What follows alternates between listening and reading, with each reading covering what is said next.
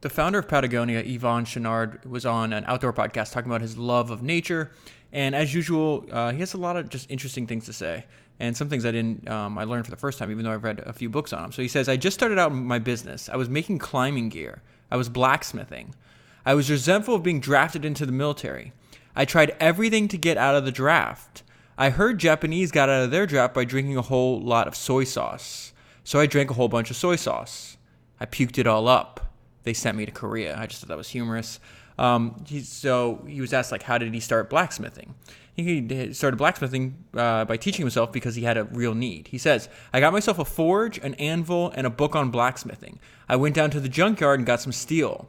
I made my first pitons. They worked great. This is actually the business that he was building, which was making climbing equipment, that led him to accidentally start at Patagonia. He realized, hey, there's no profit in this, so I'll start selling clothes as a way to support my blacksmithing, business. It was a business more so than a hobby. So he says, I made them for myself.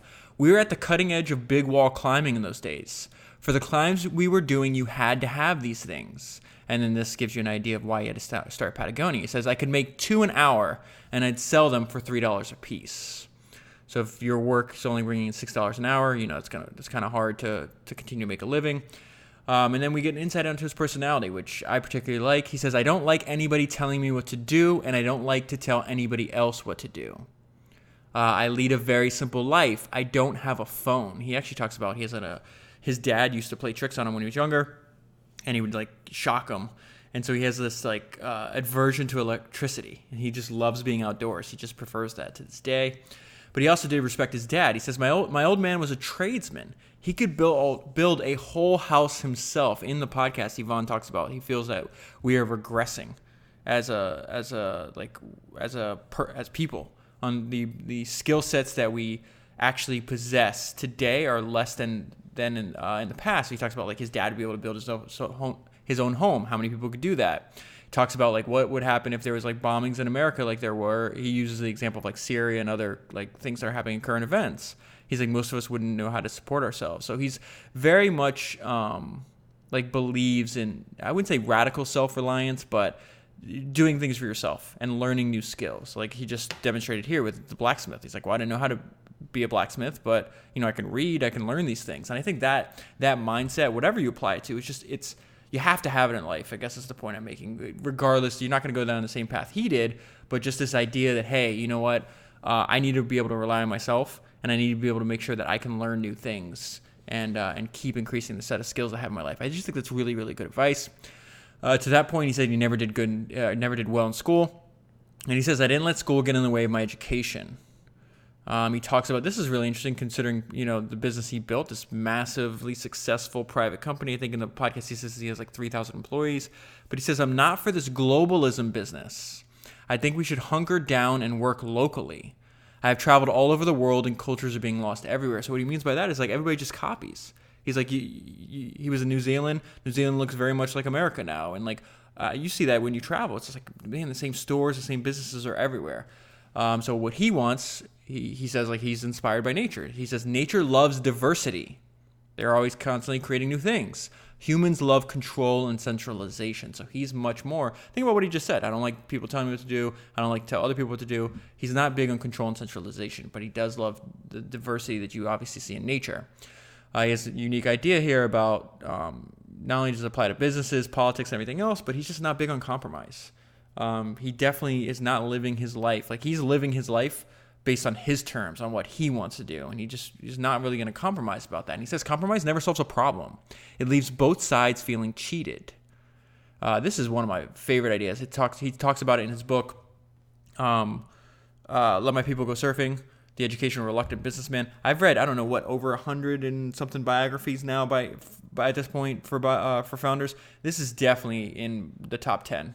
I think every single person that wants to live a life on their own terms, whether it's through entrepreneurship, through whatever it is you're doing, I'd read that book. It's fascinating. But he says, I learned early on to invent your own games. That way you can always be a winner. Avoid games that produce one winner and a bunch of losers. And then this also speaks to me. He says, life is a lot easier if you break the rules than if you try to conform to them. It is a lot more fun. That is the way I've always run my company. I never wanted to be a businessman, so I decided to do it on my own terms. I didn't have to act like one of these greaseball businessmen that I did not respect. That led to, this is the important part, that led to a method of doing business that is different than anybody else. It works unbelievably well. So he's going to give me an example of just doing things on your own terms, deciding, hey, this sounds like a good idea, let's do it. One of my employees suggested on a Black Friday, let's give all of our revenue away. And he means revenue. It's not profit like some people do, like literally every single dollar in sales we're going to give away. So Yvon says, okay, let's do it. The year before on Black Friday, we did $2.5 million. We advertised it on social media. The word got out. It was actually over 10. I wrote 10 million here. That's not correct. He did over $10 million that day. But this is the important part. We did over $10 million. 60% of the sales came from people who had never bought from us before. In business, you can't believe how difficult it is to get a new customer. You could spend $5 million for a Super Bowl ad, and you wouldn't get the new customers we got from this. And then not only that, he said we thought the sales would go down after Black Friday, but now he's got a bunch of returning customers. So what happens? He says the sales kept climbing and climbing and have been climbing ever since.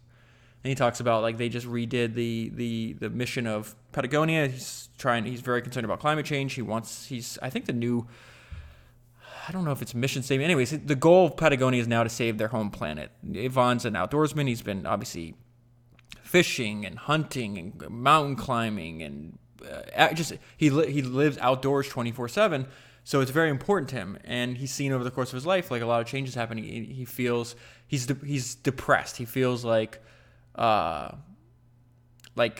it's too late anyways for humans. That doesn't mean you don't try to do anything different, but he just feels like inevitable. It's inevitable that humans will be the cause of our own demise as a species. He says the planet will keep they'll just shrug us off. And they'll keep going. So his viewpoint though is like, he's getting involved in politics. He's donating money. He's looking at anything he can do to help. And his main point here is what I'll leave you on. He says the solution to depression is action.